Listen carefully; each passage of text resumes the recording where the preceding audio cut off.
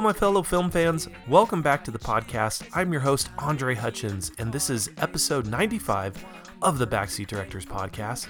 Today's episode features another writer from the Backseat Directors team, CJ Marshall. CJ is the second writer from our website to join me on the show for a Defend Your Movies episode. The first episode was episode 93 with the formal review. CJ has the task of choosing 3 movies that he loves, but also have a rotten score on Rotten Tomatoes and to defend his movies.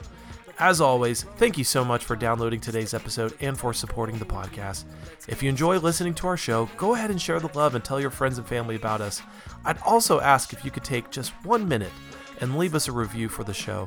I'd love to hear from each of you what you like about the podcast and just your overall thoughts of the show.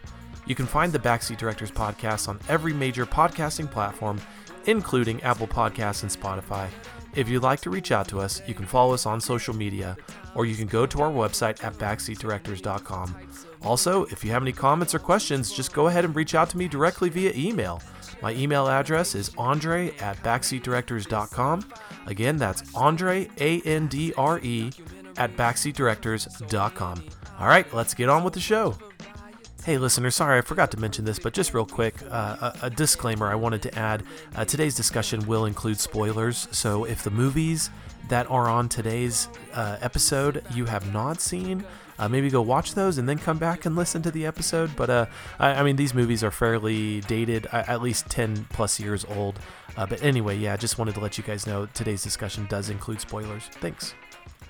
All right, everyone, we are with CJ Marshall, one of our writers with Backseat Directors. He actually has already been on the podcast a few years ago, actually, CJ, and I know you remember, but if our listeners don't remember, this was in the first year of the inception of the podcast, but back in 2017, CJ came on the podcast for the first time, and we reviewed the movie Detroit. And so, yeah, CJ, it's great to have you back on, my friend.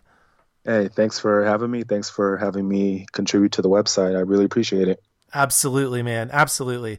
And just to kind of give some more background to kind of like the website and stuff like that, just for our listeners, you and I, we started talking. It's funny, man. I love our story because I'm trying to remember the movie that we disagreed about, but it was on Instagram. And then from there, we just like started talking and, Dunkirk. Dunkirk, that's right. Yep, Dunkirk. Oh goodness, that's so funny. That's so funny. I remember posting a review saying that I thought it was technically one of the most amazing movies I'd seen, but it was lacking some emotional depth. And some guy who I never heard of hopped on my page like, "You're crazy! What are you talking about? Don't listen to him."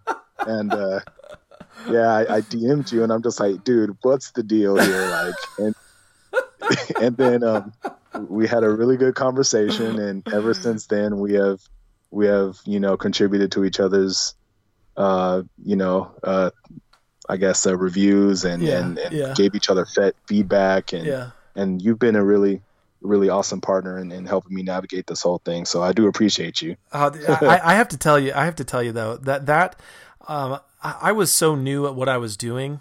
I've had social media for years, but engaging in respectable, respectful and meaning dialogue, when it comes to movies, right. I was pretty new at that, and so I know I came on pretty strong in some of my messages on Instagram. But here's the thing, though. And this is why I feel like why it's so important to be able to talk about movies critically, but also be open to listening to others as well, because that's what you showed me, man. You showed me how to engage in good constructive dialogue with someone who has a different opinion than you about something that means a lot to you, and movies mean a lot to us. Yeah. And, we're pretty passionate about our opinions, but that was kind of a changing point for me in how I approached social interactions regarding movies and Backseat Directors with people online. And honestly, man, no kidding. Yeah, no, for sure, dude. It honestly, it was such a an influential moment for me. I mean, obviously, I wanted to get you on the podcast. I was like, hey, I want to get you on. Let's review a movie together. and we were able Yeah. to talk about Detroit. I'm sorry it's been this long since we've had you last on the podcast, but just kind of going back to that background, just to give our listeners some more detail. But you and I started talking about, hey, what if we put together like a team, and like we started doing our own like written reviews and stuff like that. Like try to Yeah. be more legit about what we're talking about, what we're doing, and you always told me, you're like, Hmm. okay, look, if you do this, I'm in. Just count me in. And it took me a while. It took me a few years, but finally got to this point. I remember I reached back out to you. I don't know if it was in December or January of, just recently, but, and Yeah. you said, yeah, count me in, I'm in. So you were the first person that this is no disrespect to any of our other writers who are listening, but because of how long you and I have been talking about this and doing it, you were definitely the first person I reached out to, and I said, hey, do you want in? And you're like, yeah, count me in. Oh yeah. No, I remember. I remember for a while, both of us had kind of, taken a hiatus because we were going at this so hard, and it's not always easy to find the screenings, find the press passes, and kind of divvy up the things you want to do as far as movie going and reviewing with the rest of your life that you have to maintain, because it wasn't a job for either of us. It was something that Right. we did out of a desire to have it possibly become a job, or do it for the love of the art of movies. And not a lot of people understand that. So I had a little hiatus I took. I know you did too, but yeah, you kind of showed up out of the blue like, yeah, I'm almost ready to do it. And you would always update me. I'm like, let me know, I'm ready, let me know, let me know. And here we are, and I'm really excited about it. It's only going to get better, I really believe that.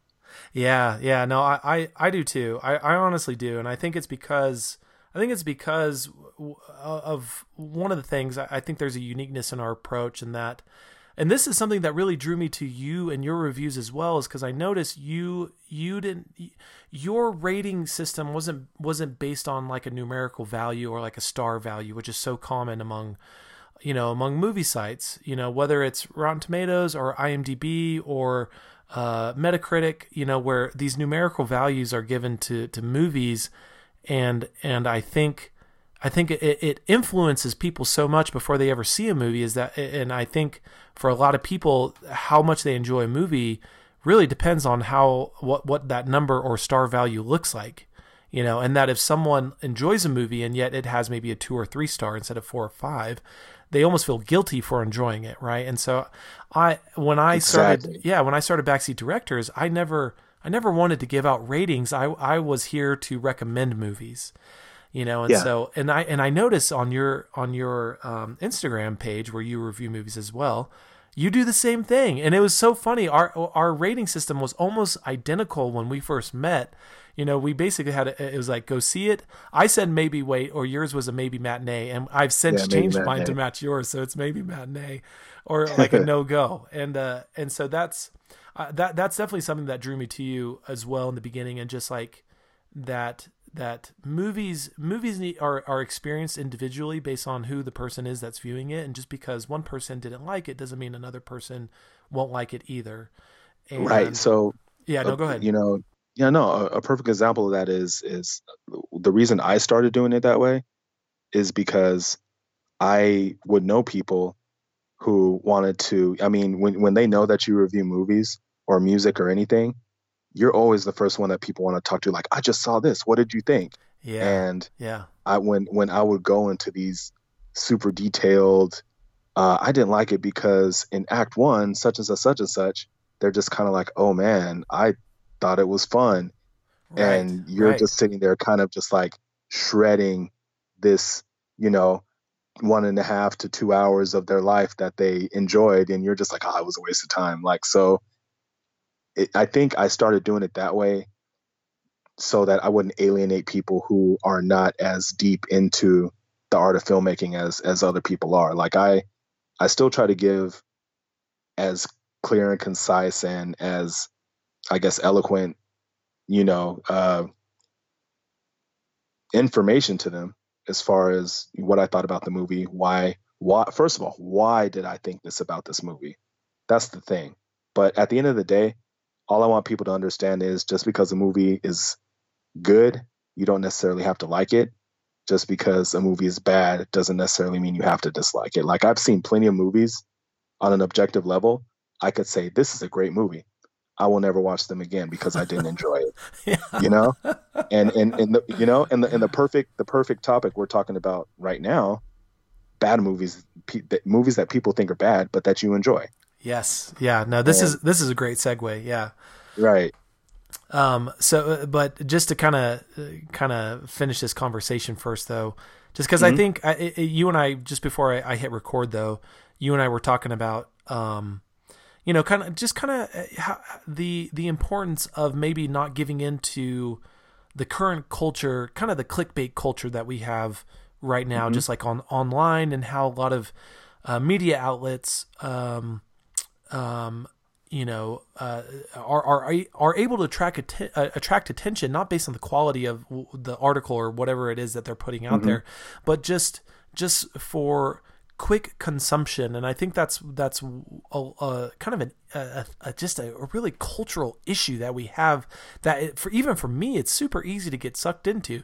You go into YouTube or Twitter or wherever you're spending your time, and Hmm. you see a title of 10 reasons why I hate Marvel or something like that. Just something Yeah. so Yeah. inflammatory, so provocative, and so just really lack of substance, and yet you're attracted to it because it's kind of a quick consumption of, oh, what did this person say? And so again, kind of going back to ratings, what I found myself doing often is people that had number systems or star systems aligned with their review, I would just skip down to the review to see what did you rate the movie. Well, see, Hmm. but if you remove that aspect to a review, then you have to read it. Yeah. No, no, that's a great point. That's a really great point. What I actually had to do was I gave them all my points first. This is what I thought about. I kind of have a point system, and then I have the grade. I put that first and foremost. I'm like, if you don't feel like reading, which I know a lot of people don't, this is what I think about it in a nutshell. But if you want to hear what I have to say, here's the rest of the content. And I framed it like that for that reason, because people see a wall of text and they're just like, yeah, no, too Yeah, long, didn't read, not going to do it, yeah, which I get it. So you kind of have to, it sucks. So you kind of do both. You give, as great a review as you possibly can, give a good opinion, a good analysis, but then you have that little blurb for the people who are out there that are just not going to read. What did you think about it? And a lot of times too, I think people have already seen stuff and they just want to see if what you think aligns up with what they think, which is oh, for perfectly sure, fine. yeah, for sure. So I think there's a lot of that too. Yeah. No, those are great points, man. It really, really, really great points. But like I said, this is a perfect segue into what we're talking Hmm. about today. And you, CJ, are the second writer from the Backseat Directors group to be on the Awesome. podcast, and to defend your movies. And so I just thought this would be a really fun way to, one, to kind of again, for our listeners to get to know each of you, of the writers on our team. Obviously, everyone, CJ and his work, it's published. One, you can go to his Instagram at CJ Saw It as well, or backseatdirectors.com. His profile's on there, and you can look at all the articles that he's published so far. And obviously, more as time goes, we're going to have a lot more content coming from CJ as well. But Oh but yeah, this lots way, more. yeah, no, for sure. And so now we can talk about some movies, though, CJ, that on Rotten Tomatoes have a rotten score from the critics, but you Hmm. still enjoy. So I know you've chosen three movies, and we'll give a caveat.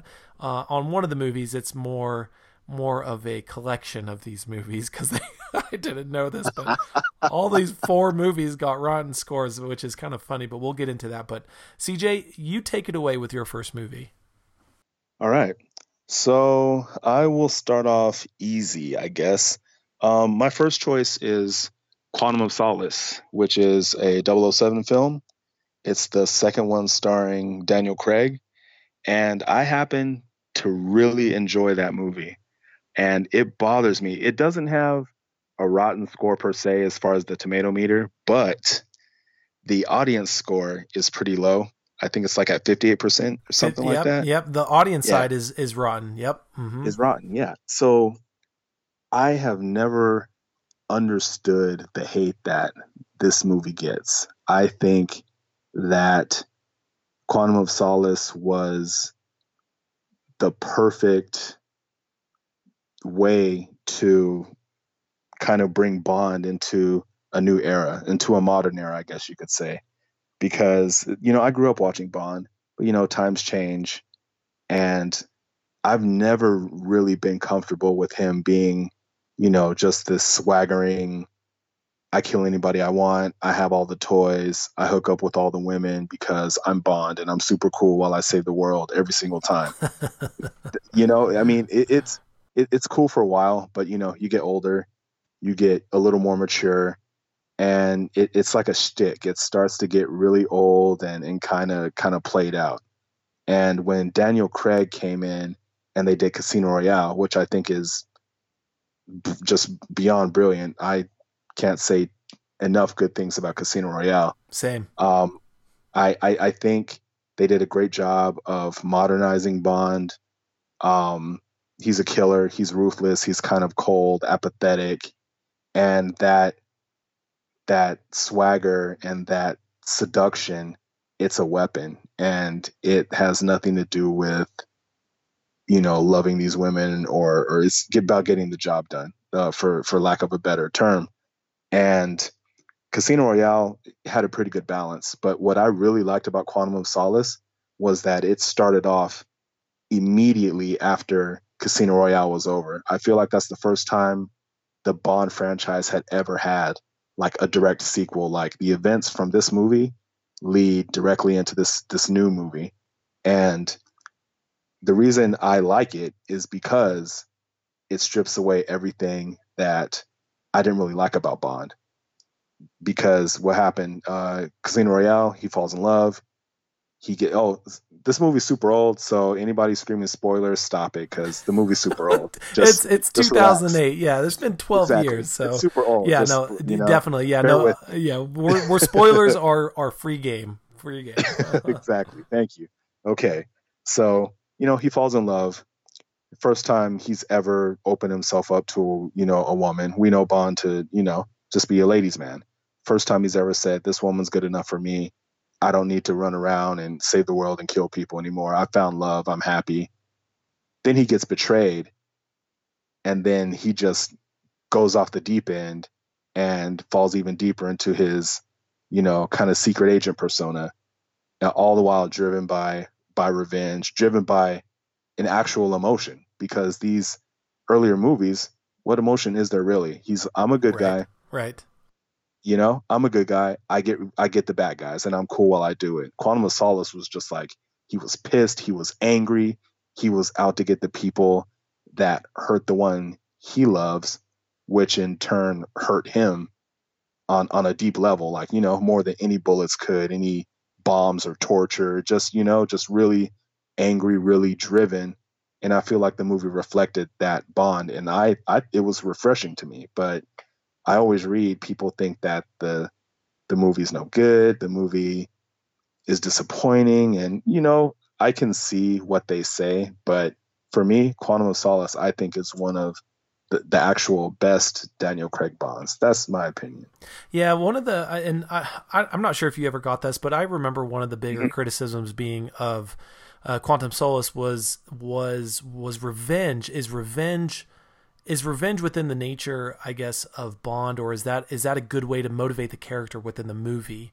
And I remember seeing people talk about this as if it was kind of like a detriment to the character of Bond, but and mind you, I mean, I'm pretty sure I've seen every Bond film, even right all the originals. I'm pretty sure I've seen them at least all once, and okay. I grew up, in kind of the GoldenEye era of Pierce Brosnan being James Bond. Pierce Brosnan. Yeah. But I mean, gosh, I love Daniel Craig as Bond, but I've never felt that there is like a singular way to view the character and that he's so concrete as to how we should perceive him that I guess other iterations or or ways of portraying the character on screen are not allowed. But was that something that you took away from that movie, or was that an issue that you had? I'm trying to go back and remember, and I do remember people saying this about the character, but I don't know if that's something that you ever encountered. I do agree with you. I think that Bond, the character, is such an institution that there is a group of people out there who are just like, that's not my Bond. Kind of like, not to harp on it, but we've been talking a whole lot about Batman versus Superman lately. Yep. a lot of the people saying, that's not my Superman. Superman would never do this. Superman would never do that. Batman would never do this. Batman would never do that. Yeah. When you have these iconic characters and someone who I feel is bold enough to take this character that everybody knows and flip them around and show them in a different light, I actually applaud that, because that's dangerous. That's dangerous work. If you're a writer, if you're a creator, to take something that is so iconic and put a spin on it, you're opening yourself up to tons and tons of criticism and scrutiny, because there are people who want their Bond to tell, all the stupid one-liners, martini shaken, not stirred, never miss a shot, never have a hair out of place, never, have a button get damaged on his tux. Like, there are those people out there who love Bond for that. And there are plenty of movies for that Bond to exist. But Daniel Craig's Bond is a different Bond. Even though the later movies, they've kind of tried to usher him back into the Bond that we know, which I'm not too happy about, but I guess we could talk about that at a different time. But I liked the approach of the earlier Craig movies, and they tried to make it a little more real, a little more, I guess, deep emotionally, making him an actual man and an actual character instead of just this, this caricature of, what is macho supposed to be? What is masculinity supposed to be? What is cool supposed to be? Like, there are a lot of, there are a lot of people in these Daniel Craig Bonds who look at him like you're kind of lame. Like, who says that? Who does that? and I, what I'm talking about? I appreciate for that. Sure. They kind of poke fun at the idea of Bond while kind of, keeping the mythos alive, I guess you could say. Yeah. Because look at. Oh, go on. I'm sorry. Oh, no. Go ahead. Finish what you're saying. I was going to say, I don't want to get into a debate of, Rise of Skywalker, Last Jedi, but look at Rian Johnson. I mean, that movie shook the biggest media conglomerate in Disney to its very core. I mean, they canceled projects because people on the internet were screaming bloody murder that their icons got altered in some way, and I mean, we don't have to get into that debate. I mean, I could talk about that all day, but I just want to say that goes back to, why are you messing with my Bond? Why are you messing with my Luke? Why are you messing with my Rey? Like, people grab onto these icons and they don't want them changed because they have this idea of, this is who they are, this is who they should be.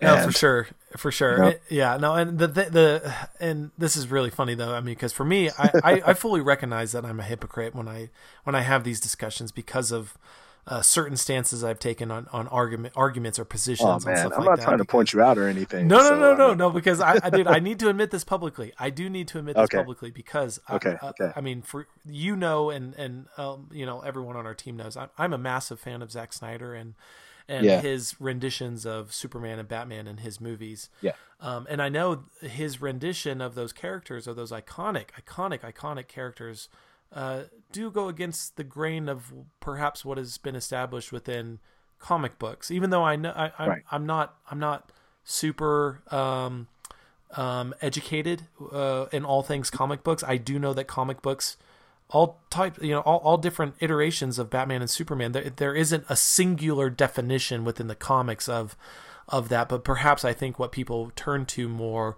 is like the Christopher Reeve Superman as, this is what I'm basing my opinion off of, or like the Batman animated series, which is so highly, highly regarded among Batman fans, Right. that this is my Batman. Christopher Reeve is my Superman. If they're different from these, then, because I'm one of the guys that had an issue with Luke in The Last Jedi, because Luke, out of any fictional movie character, I think Luke is like probably my favorite ever. Like he's the guy that like I wanted to be when I was a kid. Like Luke was my hero, so seeing your hero, not really be a hero was really hard for me. And even now it's still pretty hard for me, but like I love Superman, and I've loved the different take that Zack Snyder took Superman on. And but I totally get it. Like when people come at me with those arguments of, well, he's not Superman though. And I'm like, oh, well, I actually say the same thing about Luke. There you go. But yeah, but Luke, I actually think what they did. Oh, I thought we were gonna have a conversation about this. I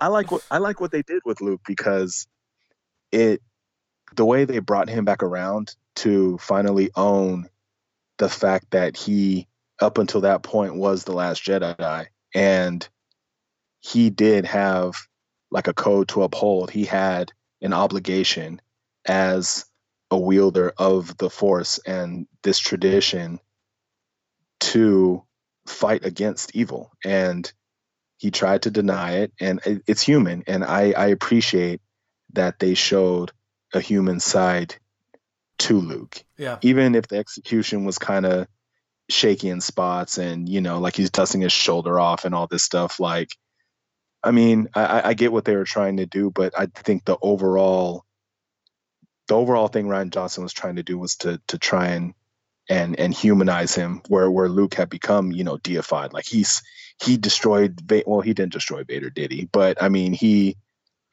was the last Jedi. He represented the Jedi up until the Academy, and things like that. Then we get Kylo Ren, and Oh, no doubt. And I mean, it goes to reflect that, kind of, or emphasize, I should say, the common phrase, you never want to meet your heroes. Right. And I think it's a great example, because that's a great point. Yes. Because have people like me put Luke on a pedestal? Absolutely. He was my hero, so to see him struggle, to see him fall, to see him, almost act, I guess, dare I say, cowardly. It was hard. It was hard for a lot of people, including me, to accept. But now you've made some great points. You really have. But here I wanted to make a few tidbits on the Quantum of Solace. So the movie is directed by Mark Forster. And if our listeners, if you guys aren't too familiar with his work, you'll definitely know some of the movies that he's directed. Finding Neverland back in 2004. Stranger Than Fiction with Will Ferrell in 2006. The Kite Runner. Obviously, then you got the Quantum of Solace in 2008. But my favorite, World War Z, with Brad Pitt in 2013. So that's an awesome movie. I love that movie. Yeah, great movie. And then more recently, he did the Ewan McGregor Disney movie with Christopher Robin.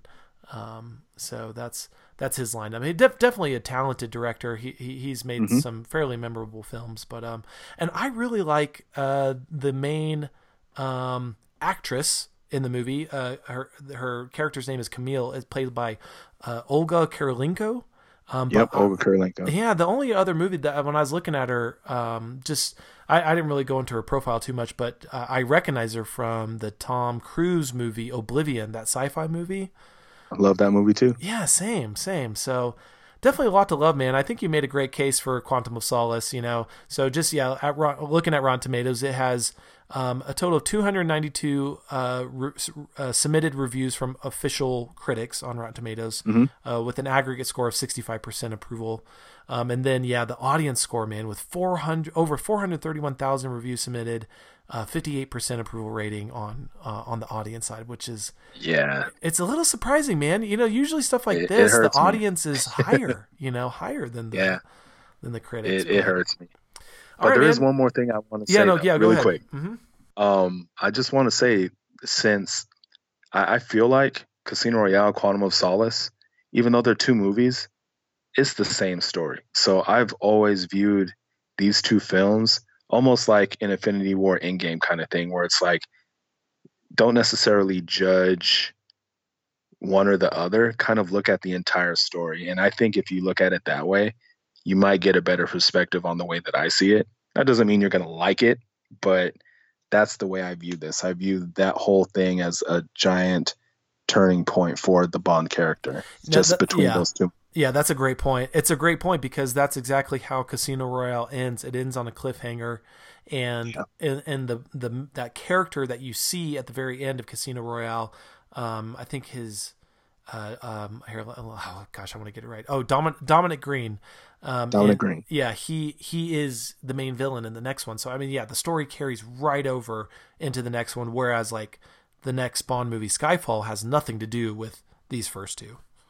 No, just a couple of threads and beats here and there, but the actual plot doesn't really have much to do with the first two, right? Yep. Oh, great points, man. No, that's great, man. That's great, and I do enjoy this movie. It's been a while since I've seen it, but I do enjoy it. I think you made a good defense of it. All right, man. So that's your first movie. Let's go to your next one. All right, my next one is King of the Monsters, Godzilla.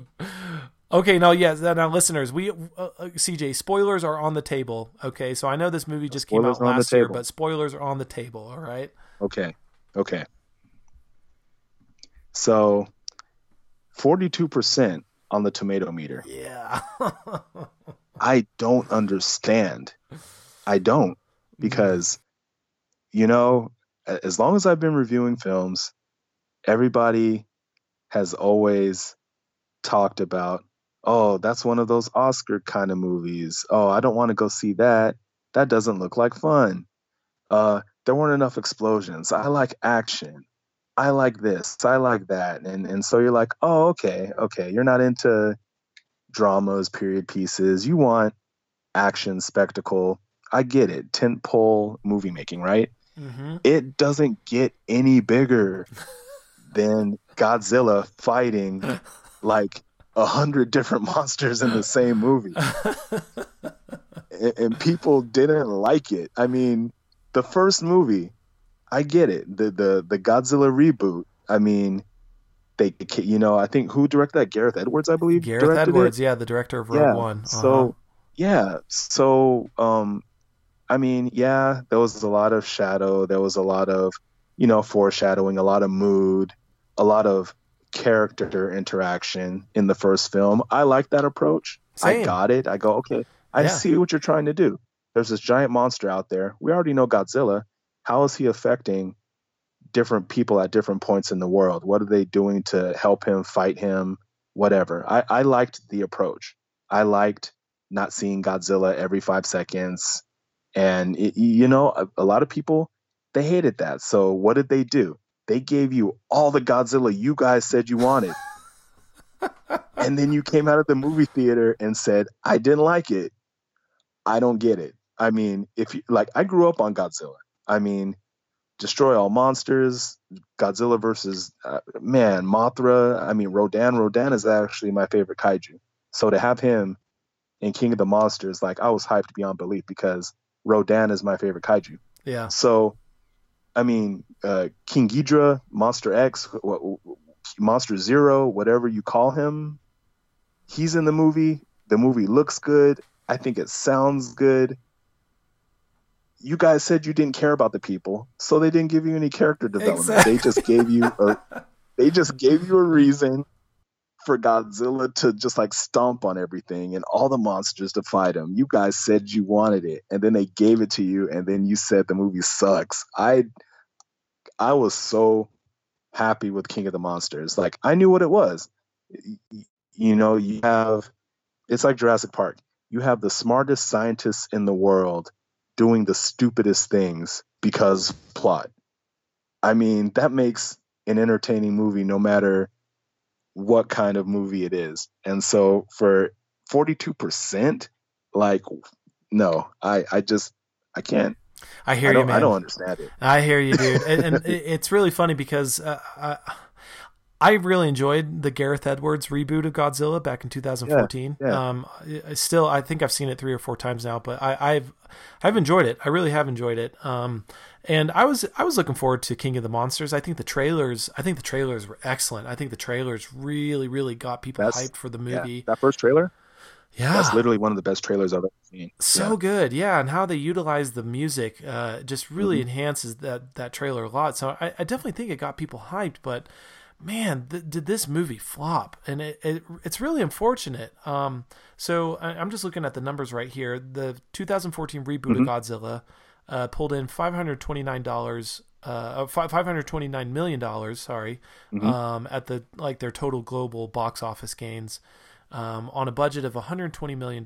So it's decent. That's a pretty good return, right? There was a reboot, new Godzilla movie. Hasn't been one since that Matthew Broderick one back in, what was that, 1998 or something like that. But there was a movie in the 90s. No, I can't recall that ever happening. Oh goodness. And then, so that one does decent, and actually on Rotten Tomatoes, it got a 75% from the critics.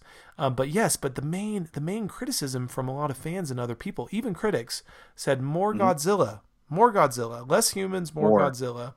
Yes. And just like you said, I'm not trying to beat a dead horse, but that's exactly what they gave you in Godzilla King of the Monsters. And this movie just bombed at the box office. It cost almost $200 million to make, and it barely made $386 million. So, a lot less than what the first Godzilla pulled in. I'm grateful though that Warner Brothers is still going to give us the sequel, because this is what I think a lot of people have been waiting for. Godzilla versus King Kong, and I for a second, it's gonna be big. I hope it is. I really do, because a movie on this scale that was unable to succeed at the box office was so unfortunate. And I'm sure all the filmmakers were pretty sad too about it, because, again, like you said, they gave us exactly what people clamored for, and it just got hammered. Yeah. I can't understand it. And the thing too that I also think about is that I appreciated the fact that not only did they do nods to the older Toho films, a lot of the stuff they wrote, a lot of the things that they did, it was, tongue planted firmly in cheek. They knew they were being kind of corny and kind of goofy with it. And it looked like it was just a blast to make, a blast to be in. And for me, it was a blast to watch. I thought everybody was in on the joke, but apparently not. I mean, it's giant monsters. Exactly. I mean, I don't know what you want. Exactly. It's giant monsters. If you're going to go to a movie and it's a Godzilla movie, what else do you expect? I don't know. Yeah. No, I mean, honestly, I don't think the argument really needs anything more than that, because it's Godzilla. It's Godzilla, and the spectacle was massive. I think the spectacle really lived up to the hype. The cinematography was pretty cool. Like you said, take any scene, almost any scene from that movie, and just pause it. Some of that stuff just looks like art, like concept paintings. It looks amazing. That movie is really, really nice to look at. Yeah. So I mean, if you compare, I guess, the 2014 Godzilla to kind of like a cheese board, just kind of like little hors d'oeuvres, and you get to savor these moments where you actually see Godzilla, because, again, that's what people said, show me more Godzilla, but Gareth Edwards was being very selective on how he showed Godzilla and kind of the tension he was building in the movie, where Godzilla King of the Monsters is, we're taking you to Sizzler. This is an all-you-can-eat buffet. You're going to load up and pile on as much food as you want, And some of you guys ate too much and you felt bad afterwards. I get it. Oh, that's funny. Shout out to Gareth Edwards though, because there again is that boldness to take a character, an icon, and put a different spin on it, and that gamble actually paid off for him. So shout out to him. Yeah, no, for sure, for sure. I agree.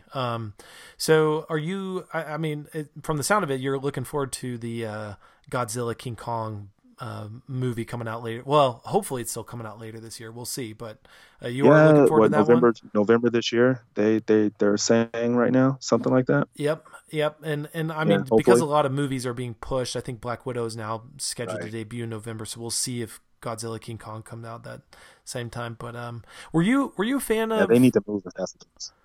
Yeah, yeah, I know. It kind of seemed really soon. I was surprised that the movie was coming out already just a year after, Godzilla King of the Monsters. But did you Yeah, like Kong Skull Island? Were you a fan of that movie? I was. I liked it a lot. Yeah, kind of same. I mean, I kind of put on par with Godzilla King of the Monsters. It's just one of those movies like it's just a good popcorn flick. Like Yeah, you go. What else do you want to see with a giant ape movie? it's a giant ape eating giant squids, fighting giant lizards. I Yeah. mean, and people and giant spiders. People die badly, and people tell bad jokes, and monsters fight. Yeah, I mean, it is what it is, you know. Yeah. And it has Samuel L. Jackson in it. Like, come on, fighting against a giant ape and almost winning. Yeah, no, I know. I You really, can't. yeah, it's. I've seen it recently. I think I saw it just a couple months ago, and I was like, wow, this is just For the first it's a. time? No, no, no. I saw it in theaters for the Oh, okay. when it came out, but I hadn't seen it since. Gotcha. I bought it over Okay. Black Friday this last November, and I was like, okay, let's Okay. let's put Okay. this on, and I was like, yeah, this is a good movie. It's fun. Another amazing looking movie, I might add. I mean, that movie Definitely. looks great. Yeah, yeah, no, for sure. And just one last tidbit, just some context again for our listeners. So, Rotten Tomatoes, Godzilla, like CJ said, 42% from the critics, 332 critics coming in or submitting their reviews for the movie. On the audience side, it does have an 83% approval rating with 25,000 plus reviews submitted from the audience side. So, Gotcha. all right, man, that's great, man. Movie two, that was a great selection, and I think because of the recency of the movie, I think that was pretty fresh on my mind as well. But Okay. Right on. all right, man. Okay, here we go. Should I say movies for your third choice? Yeah, movies, franchise, I guess. But so before you guys hear this and roll your eyes at me, I am talking about Fast and Furious. It says in my bio, I am partial to these films, and I have no shame in that. Yeah, man. And I am actually, I'm going to flip it a little bit. I'm actually not going to try and convince you that these movies are good. Most of them are not good movies objectively, but they have, they strike a chord with people. And I think there are specific reasons why they do that. Yeah. And that's kind of what I want to talk about. So me growing up, I've always been into cars. That's one reason I love these movies so much. Early on, they were pretty much just about the cars, and all the characters were kind of shoehorned in as an excuse to make the cars go, right? Mm-hmm. So that's one reason that I enjoy these films. The other thing is from a cultural standpoint. It's no secret they kind of took the whole, Japanese tuner culture, kind of put a spotlight on it as far as America goes. But me, learning how to drive, living where I live, Oxnard, California, Southern California, car culture is major here, and the stuff that they were doing in these early movies, like I and my friends participated in that stuff. Cool. That's Me awesome. personally, I mean, I didn't street race. I had a car, I put upgrades on it, things like that. But I myself didn't street race. I had friends who did. I have friends who drifted on the street, got cars taken away. You shouldn't have a turbo on that car. That's a Japanese motor swap. You shouldn't have that in your car. I've seen all that. I've helped them build cars. So these movies are dear to me because it represents a culture that I come from and that I've participated in. But Yeah. I will say I will say that once my friends and I found the track, that's where we left the street stuff behind and we cared more about making cars go on the track. Yeah. Because at the end of the day, you don't want to get pulled over. You don't want your car crushed. You don't want your car taken away. You don't want to crash. You don't want to hurt people. You don't want to get hurt. And it's not worth it. So the movies kind of obviously glamorize that stuff. Right. That's not anything I condone. But if you have a love for cars, a love for motorsports, the track is where you want to go. The drag strip is where you want to go and participate in it that way. And I mean, it's an expensive hobby too. So the whole meme about stealing parts just to, stealing merchandise just to have enough money to build cars. I mean, it's an expensive hobby to tune a car. It's ridiculously expensive. So it's kind of funny from that perspective. But another thing too that I don't hear a lot about is just the way the cast is made up. Here you have, I think at this point, as the movies go on, there's 9 movies. The 10th one would have been here a little while from now, but now it's been postponed a year. Yep. Yeah, it's supposed to come out this month. If that would have been the 11th movie if you include Hobbs and Shaw. Yep. These are movies that it's Fast and Furious, hate it or love it, is the number one action franchise in the world in movies. I don't know if you put that against Marvel, because that's kind of like a different kind of thing. Marvel's making all the money right now, but yeah, Fast and Furious. You got to think superhero movies or comic book movies, however you want to categorize them. Yeah. That's kind of like its own genre right now. That's its own thing, right? Yeah. Fast and Furious has kind of segued years ago into pure action movie spectacles. So they're action movies now. Yep. That happen to have cars in them. But I mean, they always talk about, certain color faces, certain types of faces don't make money worldwide. We can't bank on this. But here you have a franchise where, I mean, run down any number of characters. I mean, Dom, Vin Diesel, he considers himself multiracial, although he doesn't go into detail about exactly what his ethnicity is. That's fine and good. That's his business, but he does not identify as white. Jordana Brewster is of Brazilian descent. Gal Gadot is Israeli. Yep. Michelle Rodriguez, Latina. I mean, I think she's Cuban, possibly. I mean, it doesn't matter. Latina. I mean, however she identifies, she does not identify as white. Rock's father is black. His mother was Samoan. Mm-hmm. He represents both of those cultures and all the stuff that he does. Yep. You know what I mean? And Han Sung Kang, I believe, is Korean. I could be wrong.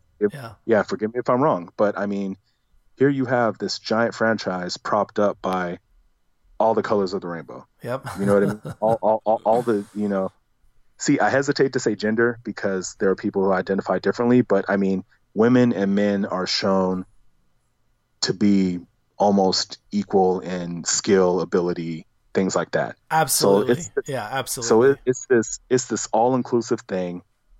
And as goofy as the stuff gets, I mean, Rock is grabbing torpedoes with his bare hands, and they're flipping they're flipping cars through skyscrapers and all this madness, right? And they just keep upping the stakes. I think when they have that corny stuff about, oh, this is about family, this is family, I think people, that resonates with people because they can look at the screen and they see people that look like them and people that talk like they talk and people that like the cars that they like. And even for me and my friends who did it, went at it a little harder than I did, a lot harder than I did, they can look at those early movies and, oh man, I used to have that car. Or they even know some of the guys that designed and built those cars for that movie Oh, that's cool. That's cool. because the scene is so rich in Southern California. Like, I mean, I have friends. I did not get to do this personally.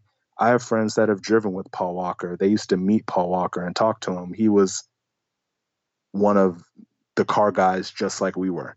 And that's why his death resonated so strongly, especially in Southern California, because he was around and you could see him, and he really loved cars. And that's, it's kind of sappy, but that is why I enjoy Fast and Furious. And being invested in those characters since the very beginning, you kind of want to see where they take it next. But I mean, it's gotten, on an objective level, it's ridiculous. I get why people hate it, but I love this stuff, and that's pretty much why. But yeah, I mean, they're doing stuff that I'm just like, really, this is what we're doing now, huh? But I mean, I'm there first weekend always. Yeah, no doubt, no doubt. I mean, and I guess the running joke is that they fully expect the next step, maybe not in F9, but maybe for Fast and Furious 10 or whatever. The next step has got to be space, right? They got to take the movie to space, because what could be bigger than taking it to space? Or you know what? They might even just go ahead and jump ahead 100 years, and they're all going to be racing like these like crazy like hover vehicles that run on fusion or something like that, or electricity. Like, they might even go way out and do that. Like, I mean, they can do anything at this point. They have a cartoon now. Yeah, no, they do. They do. I know it's kind of funny how the evolution of the Fast and Furious franchise it's unbelievable. It really is, because you go back and look kind of the roots of the movie. Obviously, the first movie it's a fairly grounded movie and an emotional movie. And yes, I mean, it is an action movie, but I think how serious the filmmakers were trying to make the movie is perhaps more so than the newer ones. And I'm not trying to, that's not a critique or anything on the newer ones at all. Right. But when you said that you wanted to choose 4 movies as one of your options, what I didn't realize, and I'm looking at the Rotten Tomatoes page for the entire franchise, is that, yeah, just like you said, those first 4 movies by Rotten Tomato critics, they are rotten. And, super rotten. And they get worse. They get worse. So it goes, the Fast and Furious, the first one back in 2001, is a 53%. Then it goes 36%. Then Tokyo Drift, 37%, is essentially the same. But then Fast and Furious in 2009, the 4th installment in the franchise, had a 29, and that is the lowest score out of the entire franchise. But what's funny though is as the movies kind of get more outlandish, they push the envelope more, their scores go up. So Fast 5 has a 77, Fast and Furious 6 has a 70, Furious 7 has an 81. Yeah. And so it's kind of interesting. So tell me why do you think those first 4 movies are more heavily criticized than kind of the last 4, I guess? I think it kind of alludes to what I was saying before, where they basically had the cars, they had the culture, then they tried to fit a narrative into that. And so it doesn't always fit, because I mean, the writing's not the best, the directing is not necessarily the best, but you're going to get fast cars, you're going to get some type of action, and after a while, it gets kind of stale, because I mean, there's only so many street races you can do, there's only so many different models of cars that you can show. At the end of the day, you really do have to present a story. But I think to their benefit, they had so many characters who the audience latched onto that they could move those characters into any situation. And I think the fans followed. And so what I think the audience felt about these movies and what they knew about the movies, critics started to figure it out, because at that point they're like, oh, we're throwing cars out of airplanes now. We're, we have these flip cars that are going to run underneath cars and flip them over. And oh, you know what? Now they know how to, I mean, there's a point, I think it's Fast 5. That's my favorite one, the one in Brazil. There's a point where it's like, okay, it's a heist movie, But then you have Dwayne Johnson, Rock's character Hobbs.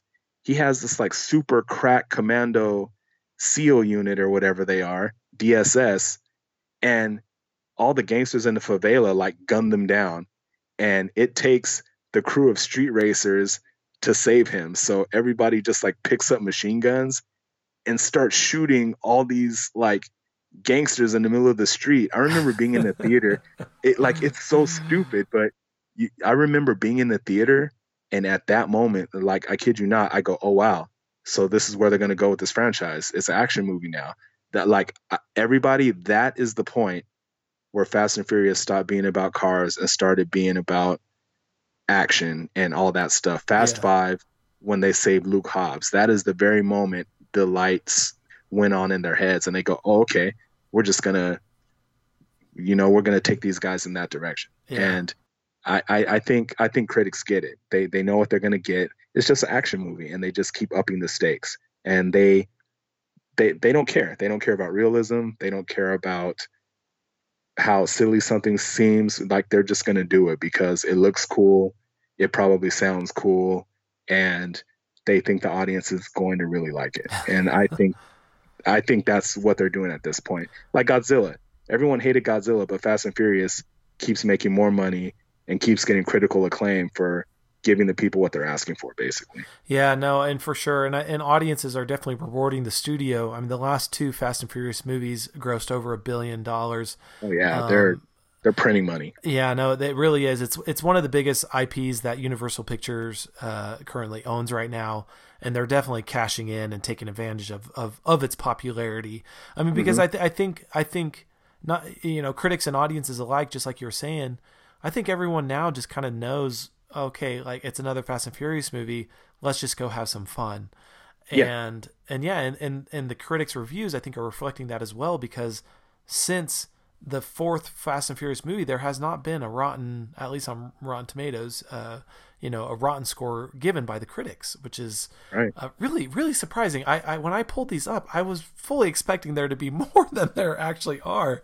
No, they continue to do really well. And, unfortunately, F9's, it's been delayed an entire year, so we'll see it April of 2021. And I do wonder what that means for Fast and Furious 10, because that had a scheduled release date for 2021.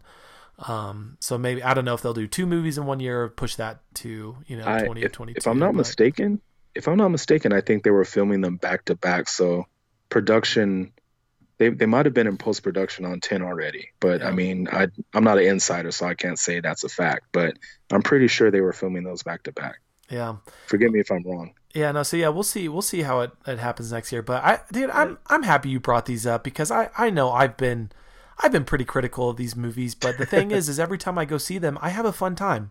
Like, it's just they're fun action movies. They really are. Like you don't ever have to take them seriously. You're never really having to work hard to be entertained. I mean, it's got fast cars and lots of action. What more do you want, right? Yo, funny story. So, one of my boys, we went through the Fast and Furious marathon. They love the movies. They love cars. So, we just went through the movies in chronological order. Cool. And one of the boys, he's talking to a friend of his. He says, "Yeah, I was at school today. I was talking to a friend of mine, and I told her that we were watching Fast and Furious." And she asked me, "Oh, what is it about?" And I kid you not, he says, "Oh, well, it's about cars and lots of butts." Because how the camera, because every time they go to a meet, how the camera just shows all the chicks, shaking it, and, all the male gaze stuff, Yeah, for sure. For sure. That's, in his 10-year-old mind, that's what the movies are about. Yeah. And I thought that was, I mean, I can't say it's not. And as bad as that sounds, I can't say that's not what it's about. Like, I couldn't correct him and go, no. I go, well, I mean, yeah, kind of. I mean, there's no doubt that the movie caters predominantly toward a male audience. Let's just say it does. It really does. Yeah, it does. Okay, here, I'm going to ask you this last question before we end. Sure. But sure. I just noticed for F9, the director is Justin Lin.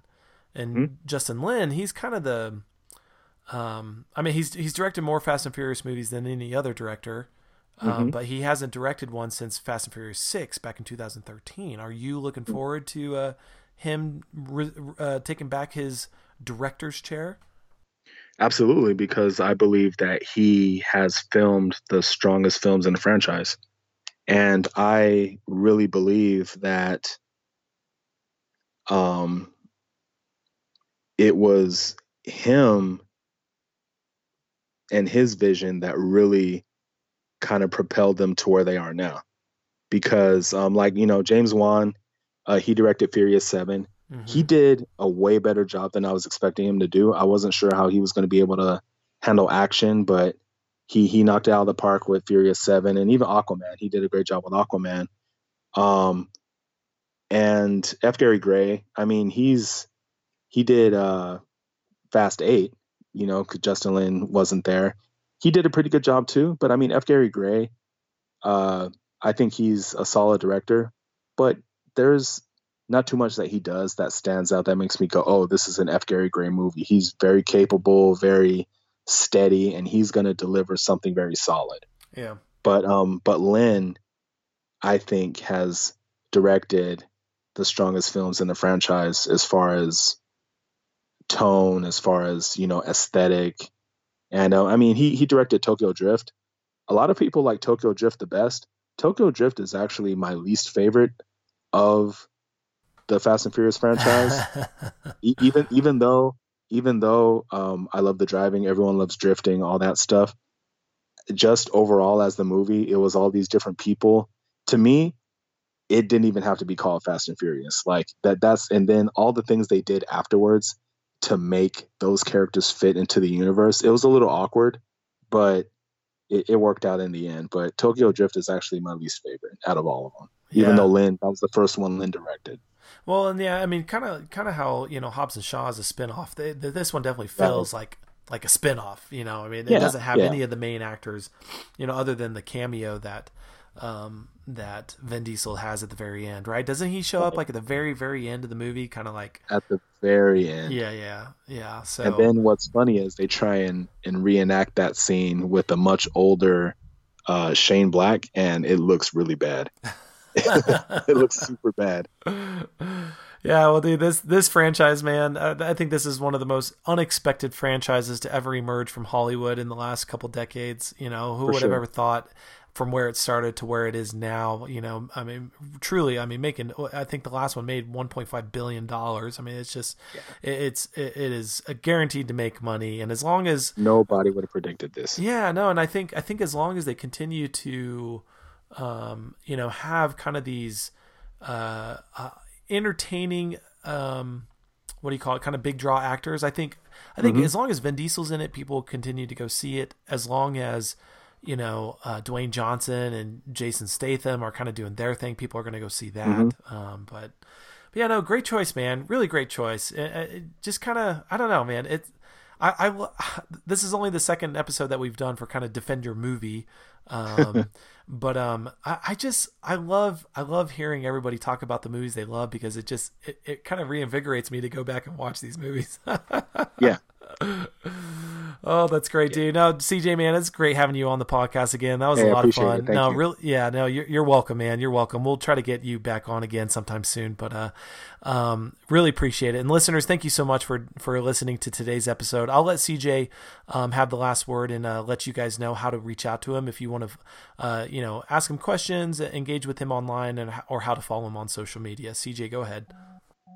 All right. Last thing I want to say, like I said before, you can dislike movies that everyone thinks are good.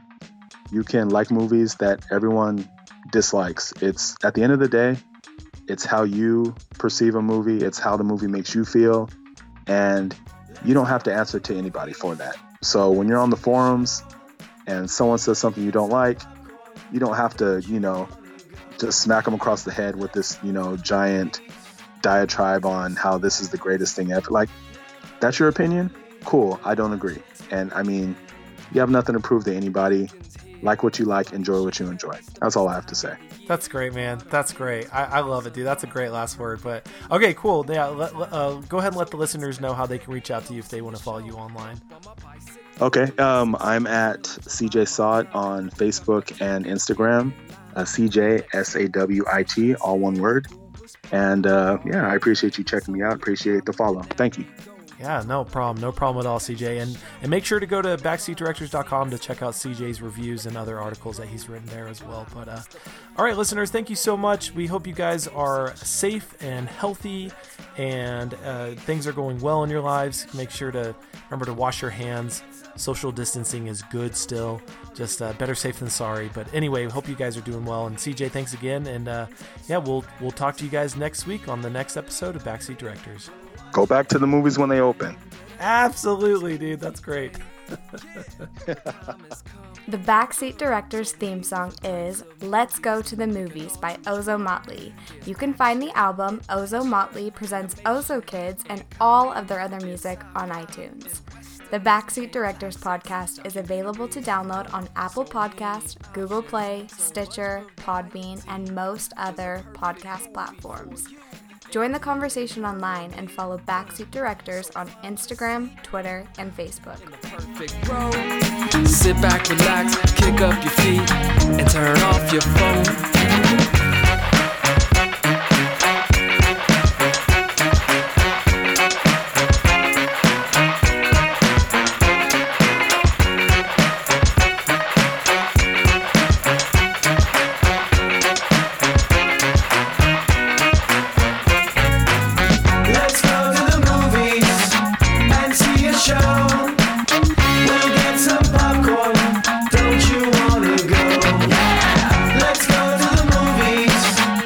Take some